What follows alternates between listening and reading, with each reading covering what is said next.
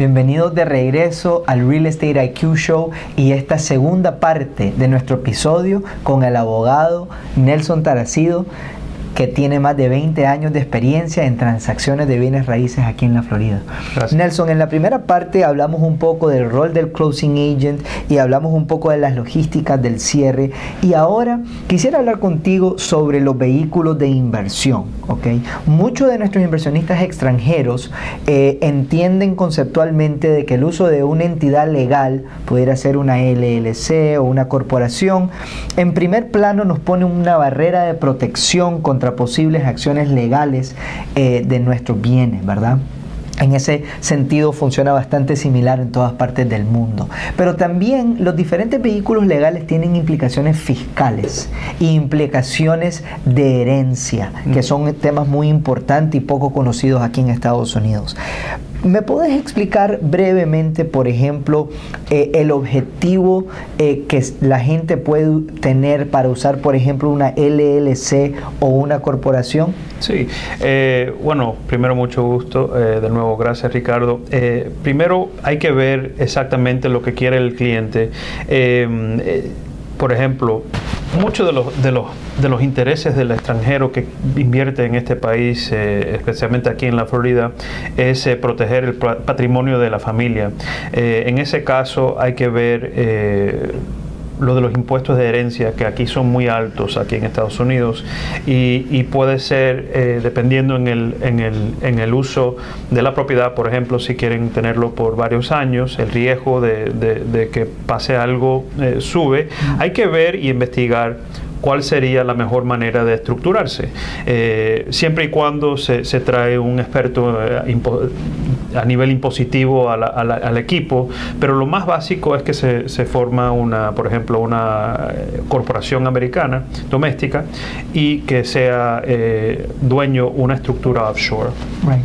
Y diferentes propósitos de inversión pudieran llevarte a considerar diferentes formaciones legales. Por ejemplo, aquellos inversionistas que quieren invertir para alquilar las propiedades y percibir rentas, o aquellos que quieren invertir para tal vez tener una segunda casa o una casa de vacación. Exactamente. Y todo el particular, el deseo particular del cliente tiene que ver con qué estructura usamos, sea una LLC o una corporación, etcétera. Ahora, hablaste un poco del impuesto de la herencia. El impuesto de la herencia siendo impuesto sobre los bienes de personas que fallecen.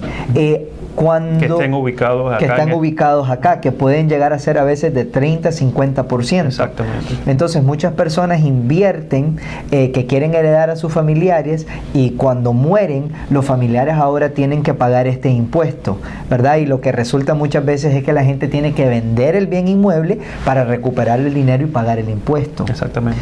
Todo eso se puede atacar con una buena planificación fiscal. Sí. Y muchos de nuestros inversionistas se sorprenden, Nelson, de la variedad y cantidad de impuestos que hay. Hay impuestos a nivel municipal y local, hay impuestos a nivel estatal, a nivel federal, y dos impuestos que nuestros inversionistas muchas veces nos preguntan son el impuesto de la renta y el impuesto de ganancia de capitales o capital gains tax. ¿Nos puedes explicar un poco cuáles son esos impuestos? Sí, bueno, básicamente si tienes una propiedad de inversión y lo tienes alquilado, puede ser que eso va generando un flujo de caja. Si el flujo de caja genera más entrada que gasto, puede ser que hay que tener un impuesto ahí de pagar. Muchas veces con la depreciación no se paga mucho en ese sentido, pero hay que analizarlo con un experto a nivel de contador para verificar que no haya ningún impuesto. Y el otro obviamente es de plusvalía, lo que se llama en inglés el capital gain. Si tú compras por X y vendes por Y y hay una ganancia ahí, hay que pagar ciertos impuestos sobre esa venta. Ahora, muchos de los inversionistas han escuchado del tema de FIRPTA, ¿verdad? Que es poco entendido tal vez por su complejidad.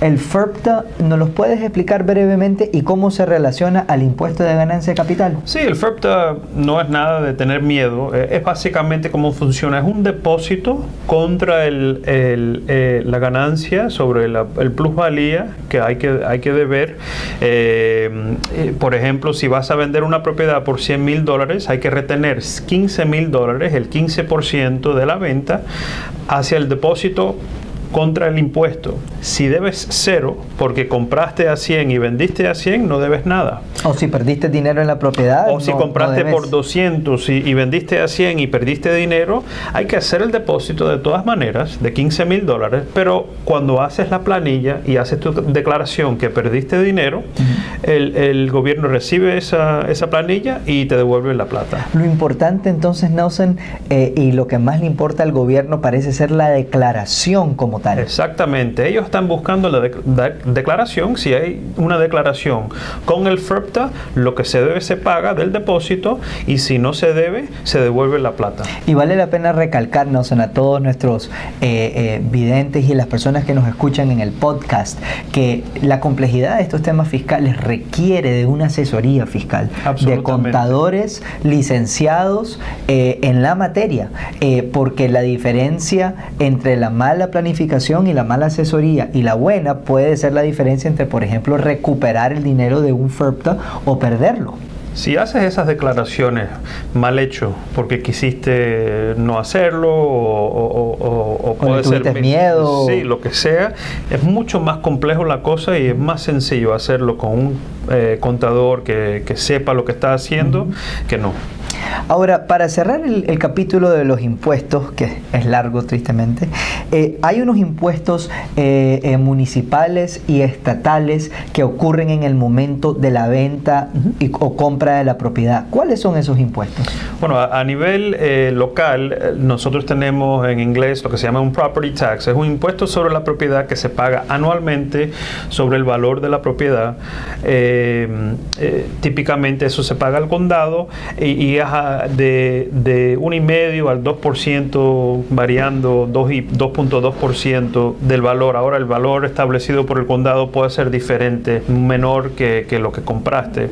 Eso es a nivel anual. Después tienes impuestos sobre la transacción, que es una vez en la transacción, que puede ser sobre los documentos, y el contrato controla si lo paga el vendedor y si lo paga el comprador, dependiendo en el documento.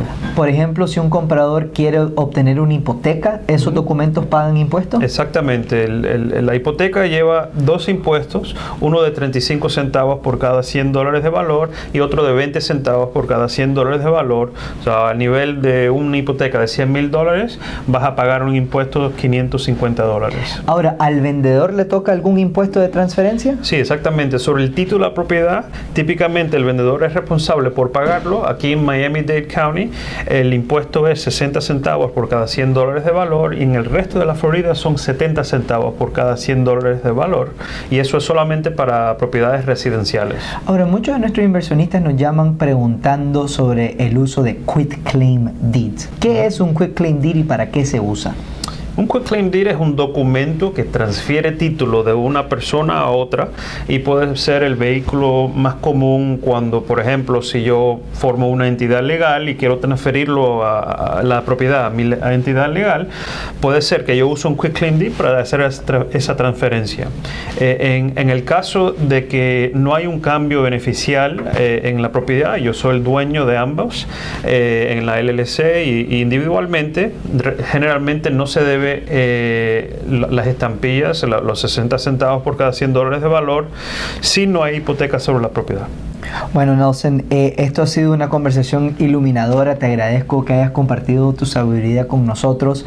Para nuestros amigos inversionistas, los invitamos a continuar mandándonos sus consultas y sus inquietudes, y los invitamos a escuchar nuestro podcast, que está disponible en la tienda de Apple, donde escuchan sus podcasts.